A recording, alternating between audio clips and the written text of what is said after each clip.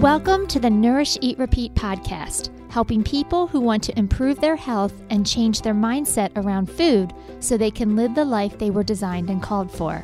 I am your host, Adrienne Delgado, and in this podcast, I'll give you step-by-step action plans to reach your health goals, as well as my favorite recipes I know you and your family will enjoy.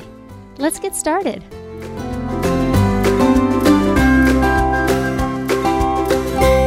Hey everyone, welcome back to another episode of Nourish, Eat, Repeat.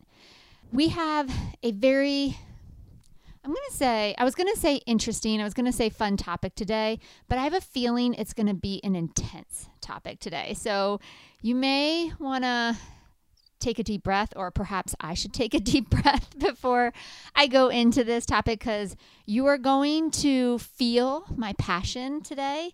You are going to hear my concern with this topic, but you're also going to get my strong opinion. And I try to be very non-judgmental in my actions, in my work, but I have a feeling it's going to come out today. So hold on, you're in for it today.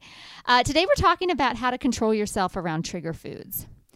And I named the podcast that topic because I knew a lot of people would be able to identify. But I absolutely hate this sentence. How do I control myself around trigger foods? So there's actually a couple flaws in this sentence.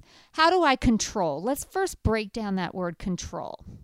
Control leads one to believe that there's no trust, right? You can't figure out how to be around this certain food, so you need to control yourself. You need to learn more motivation.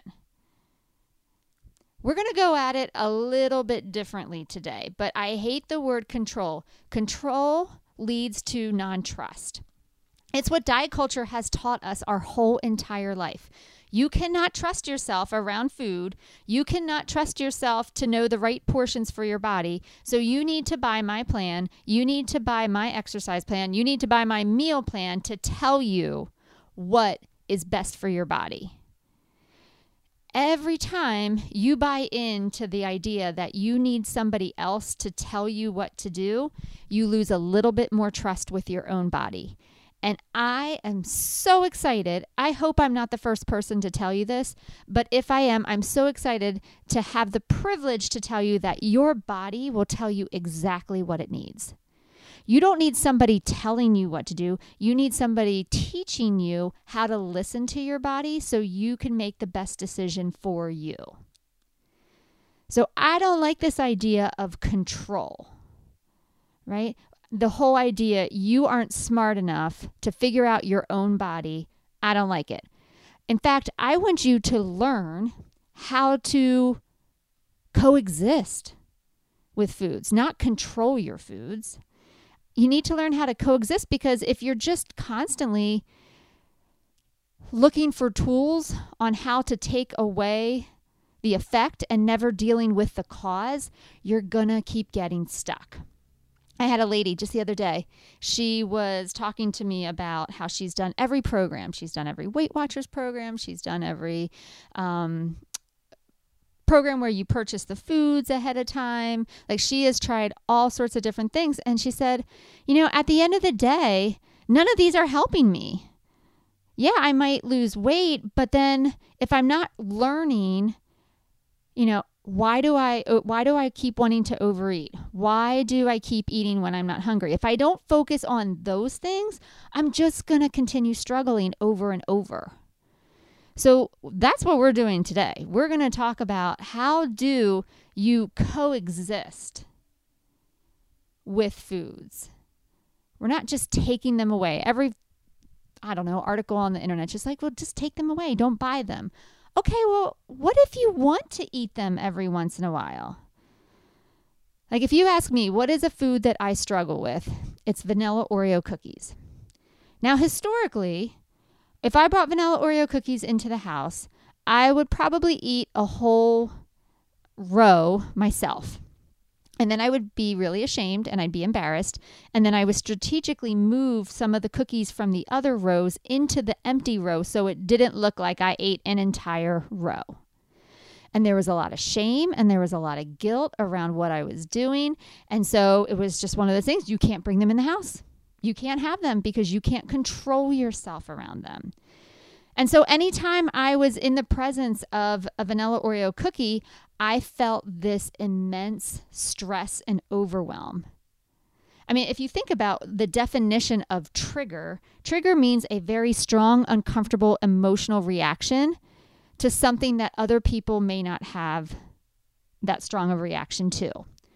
Like for you, maybe vanilla Oreo cookies don't do it for you. You see a vanilla Oreo cookie and you're just like, okay. I mean, maybe, I don't know. Where me in the past, every time I saw a vanilla Oreo cookie, I would go bonkers. Like, oh my gosh, there they are.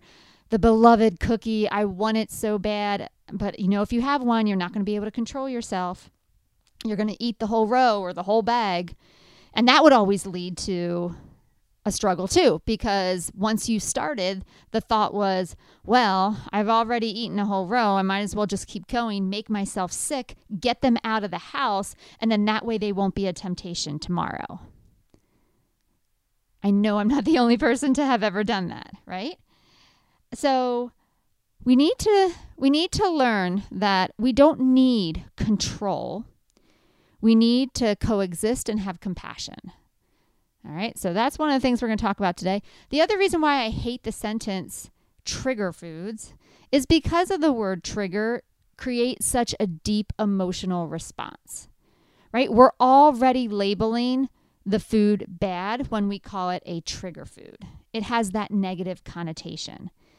And again, as long as we are categorizing foods as good or bad, we're always going to have an overwhelming response to food when we are consuming it, whether that response be anxiety, whether that response is stress, whether it's shame or guilt. And that is not something that I want for you, and it's not something I want for me. And at some point in time, I had to figure out, all right, what is this going to look like? Like, I don't want to never eat a vanilla Oreo cookie again. I don't. So then I'm going to have to sit and figure out how to coexist, how to eat a few and be able to put them away, right? It's the difference between an answer seeker and a problem solver. An answer seeker just like, well, just tell me what to do. Okay, don't buy them. Easy enough. I can tell you what to do all day long. But a problem solver is one that's like, all right, this is my challenge and I am dedicated to figuring it out. Like, I'm going to have to try a couple things. I'm going to have to try a couple things repeatedly, more than once, to gain some traction and momentum and some confidence. I'm going to have to be uncomfortable while I figure this out, but I'm willing to do the work so that I can move forward. That's the difference between an answer seeker and a problem solver. Today, we're going to be problem solvers. So I want you to think about, what is your trigger food? What is that food that you tell yourself, if you eat just one, you're going to eat the whole bag, or you can't be trusted around that? All right. Now I want you to ask yourself, do you want to live in that fear of that food for the rest of your life? Or do you want to learn how to include it into your diet, into a normal, healthy diet? If you're willing to do the work, I'm going to teach you how to do that. Okay? But the first thing we have to do, very, very first thing, is we have to stop calling them trigger foods. We have to stop giving them such a negative connotation. Food has no power over you.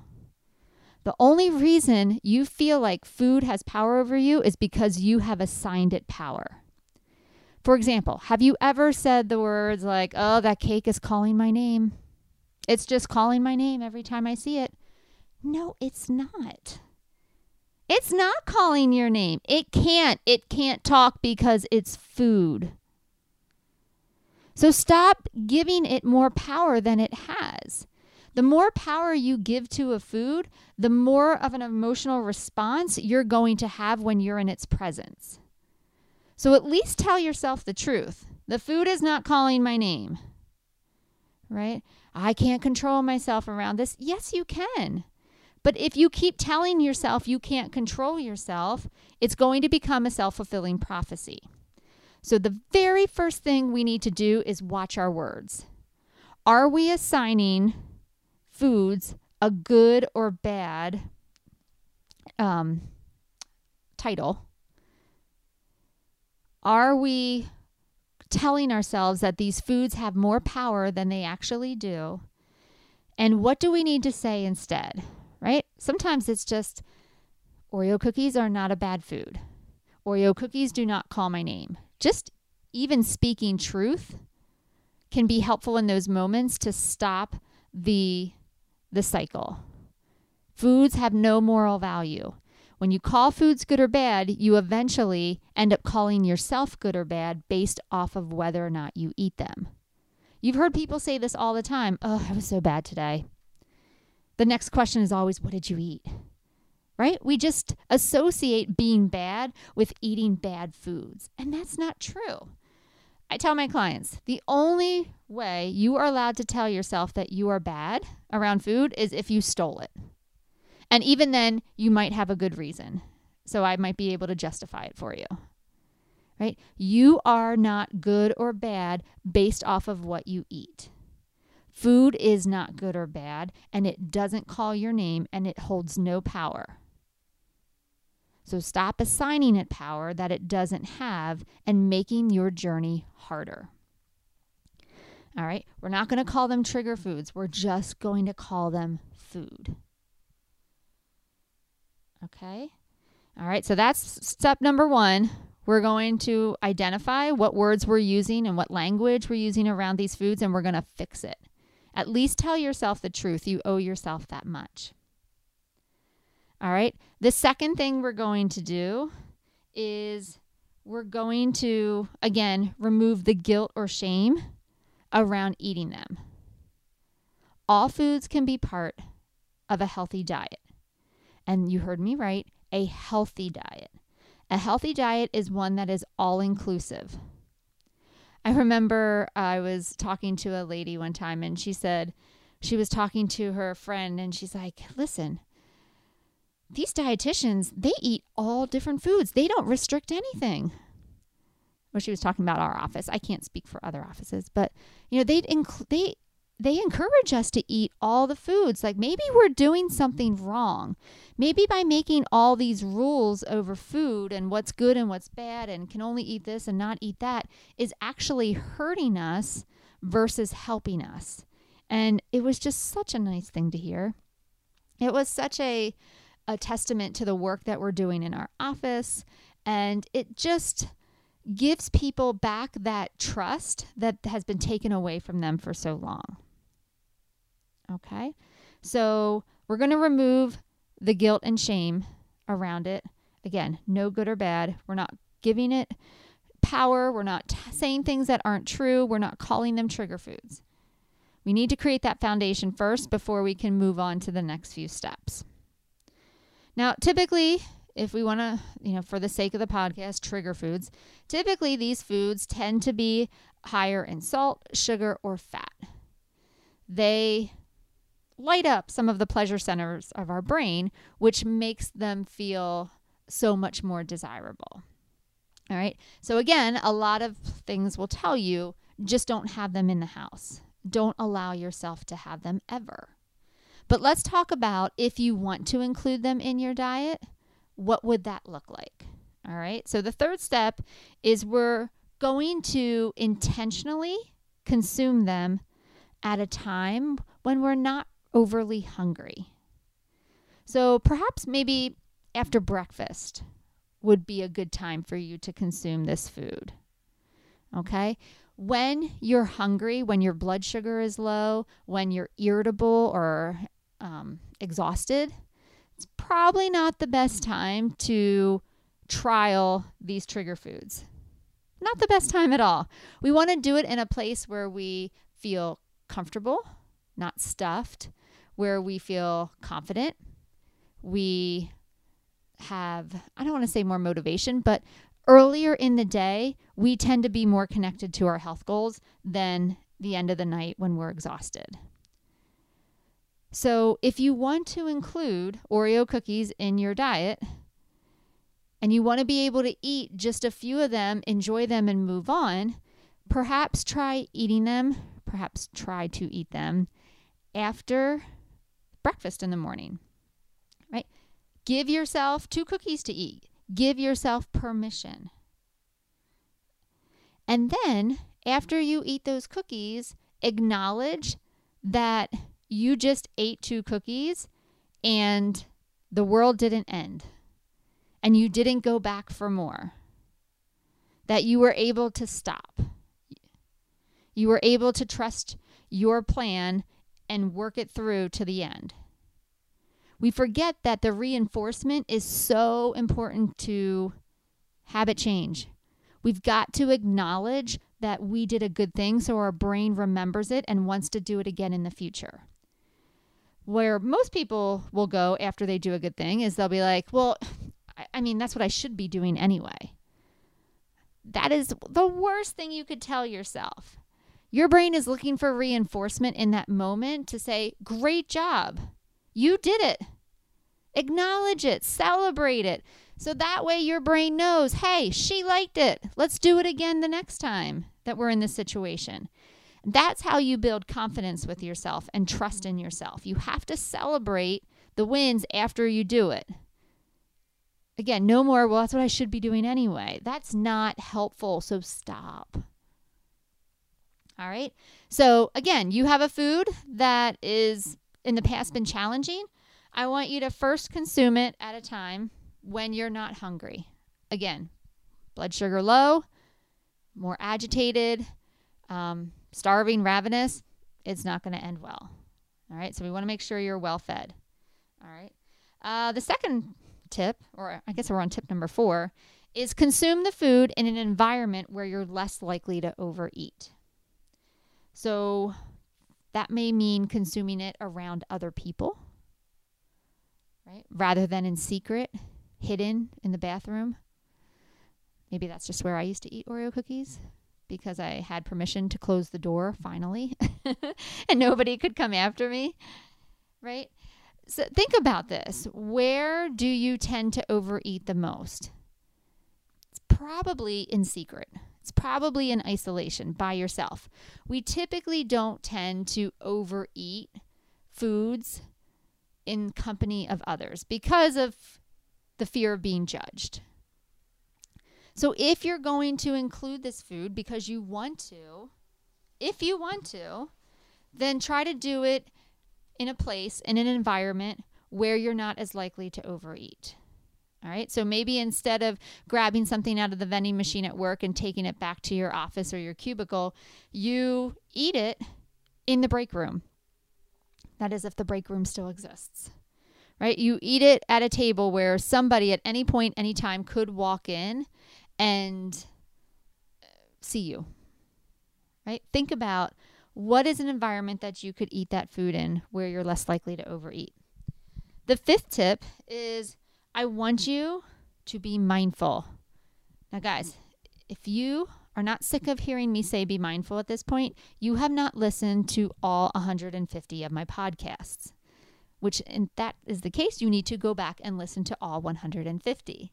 We talk about mindfulness a ton because it's everything, right? If you're going to eat a food that you have in the past considered to be a bad food or a trigger food, then my goodness, if you want to work it into your routine, your day, your month, your week, whatever, I want you to enjoy it. What the heck are you doing this for if you're not going to enjoy it? Right? Why are you doing this? You say you love this food so much, you can't be trusted, but yet you're shoving it in so quickly that you're not even experiencing the joy of tasting it. So if you're going to eat the food, I want you to slow down. I want you to sit at a table, put that food on a plate. I don't care if it's an ice cream sandwich. Go put it on a plate anyway, right? It speaks intention. It means what I'm doing right now is important enough to go and get a ceramic plate and eat at the table when everybody else is eating in front of the TV. And then when you take that bite, I want you to close your eyes and I want you to move that food all around your mouth and I want you to taste it. Put it on every part of your tongue so you can explore the flavors. And I want you to slow down. I want you to chew it to the consistency of applesauce, savoring each and every moment and not making it go by too quickly. And then when you're ready, you're going to take another bite. And you're just going to rinse and repeat. You're going to do this over and over again until you have had your portion of what you've already decided is good for you. Right? I want you to enjoy it. Guys, I see it way too often. People talk about foods. I like food too much. That's why I'm overweight. That's why I struggle with overeating. But yet they're eating so quickly and they're not being present during the eating experience, that they're not getting that desired feeling that they're seeking out. And so they just continue eating because they didn't get it the first time around. So make sure if you're going to eat it, you really, really taste it. Taste the flavors, the consistency, the textures, the smells. I want you in it for all of it. All right. Tip number 6. You need to pause or plan. The 2 Ps. All right. So we talked before about the different parts of your brain. The part of your brain in the very front by your forehead is called the prefrontal cortex. This is the part of your brain responsible for your goals, consequences, forward thinking, and logic. This is the part of your brain that you want to use when it comes to making choices about your nutrition because it has your goals in mind. It's the part of your brain that literally develops goals. Then there's a second part of your brain in the back, towards the very back of your head, that's called the midbrain. And some people call it the toddler brain because this part of your brain always makes decisions based on pain avoidance and immediate gratification. The problem with the midbrain is it always answers first. So when you pose a question, the midbrain always answers first. It's quick. The prefrontal cortex, the part that has your goals in mind, always slow out of the gate. It doesn't answer questions as quickly. So if you want to utilize the prefrontal cortex, the part of your brain that has your goals in mind, we need to pause so that the prefrontal cortex can catch up, and we need to plan. All right? We need to tell ourselves what we're going to do when we get into a situation. This is the only way that we can get our prefrontal cortex to be engaged in the conversation. All right? So let's say you're at home with vanilla Oreo cookies. Okay, so let's say I'm at home with vanilla Oreo cookies, right? Again, it may not be your food, your challenging food. And I see the bag and I'm like, oh my gosh, I want one. Now my prefrontal cortex isn't going to jump in and say, now Adrienne, you just had dinner and you're not hungry. Maybe let's wait till later, or let's plan to have them at another day when you are hungry. My midbrain is going to jump in and be like, oh, let's eat them now. Let's avoid the discomfort of having to delay the food and immediate gratification. Like, let's eat them now. Like, I don't want to be in any pain waiting, and I don't want to wait. That's pretty much what your midbrain says. Let's do it right now. Right? And then you eat a few and your brain's like, oh, I don't want this to stop. This is too good. We never get to do this. I never allow myself to eat this food. So we should just keep going because what if this experience never, ever happens again?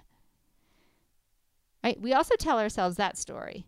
This will never, ever happen again. I don't know how many times I used to tell myself that back when I was struggling with my weight. I'm never going to eat this food ever, ever again. And I honestly believed it was true. Like a fool. I mean, of course I was going to eat that food again. But in the moment, I was like, okay, I believe you. So I'm just going to eat all of it right now because I'm never going to allow myself to have it again because it's a bad food and I'm only going to eat good foods. Right? right? So if you want your prefrontal cortex to jump in on the conversation, we have to pause a second. We have to not just jump in the moment we have a thought. I don't know if you guys remember, I taught you this thing a while back called first thought wrong. One of my clients taught me it after he spent 30 days in rehab. They drilled this into his head. First thought wrong. Right? Something's not going right. I need a drink. Nope. First thought wrong. Second thought. It's the same thing with your prefrontal cortex. First thought wrong. Midbrain. Nope. We don't need to eat all of them because the truth is we don't live in scarcity around this food. We can go to the grocery store and get more. We can come back tomorrow and eat these cookies and still be doing a good job with our health and our diets. We have to pause. We have to just hold on a second and not be so reactive. A lot of my clients that struggle with their weight are very impulsive. And it's because they don't give themselves that breath to wait until the prefrontal cortex pops up and is engaged in the conversation. The other way we're going to use our prefrontal cortex is we're going to plan. So I want you to intentionally plan to have these foods on your terms, right? Give yourself permission to put 2 Oreo cookies on your plate at breakfast. When you give yourself permission to have it, you take away the power you assigned it. Because now it's not a forbidden food, it's an allowed food. And so when you see it, your brain can relax because it's not a, oh my gosh, what are we going to do? Panic, panic, panic. I can't be trusted around this food. It's okay. All right. We decided to have this food at breakfast because we know it's at a time when we're not overly hungry. We know it's in an environment where we're not likely to overeat. Like I did all the work to make sure that this moment would go well. That's how you use your prefrontal cortex. And that's how you gain confidence. Because again, you go ahead and do that thing and then you celebrate it and your brain says, let's do it again. We got to win. Let's do it again. All right. The final thing I want to share when it comes to trigger foods is you're not alone. This is not abnormal to have foods that are challenging. Even people who have great relationships with food can struggle with certain foods. So you are not an anomaly. This is normal. And there may always be foods that you find challenging. So the goal isn't to have 0. The goal is just to decrease a number of foods that you call trigger foods and decrease the emotional response to those foods. Right? We need to turn down the dial a notch so we can take a breath, we can pause, and we can make the best decision for us in those moments.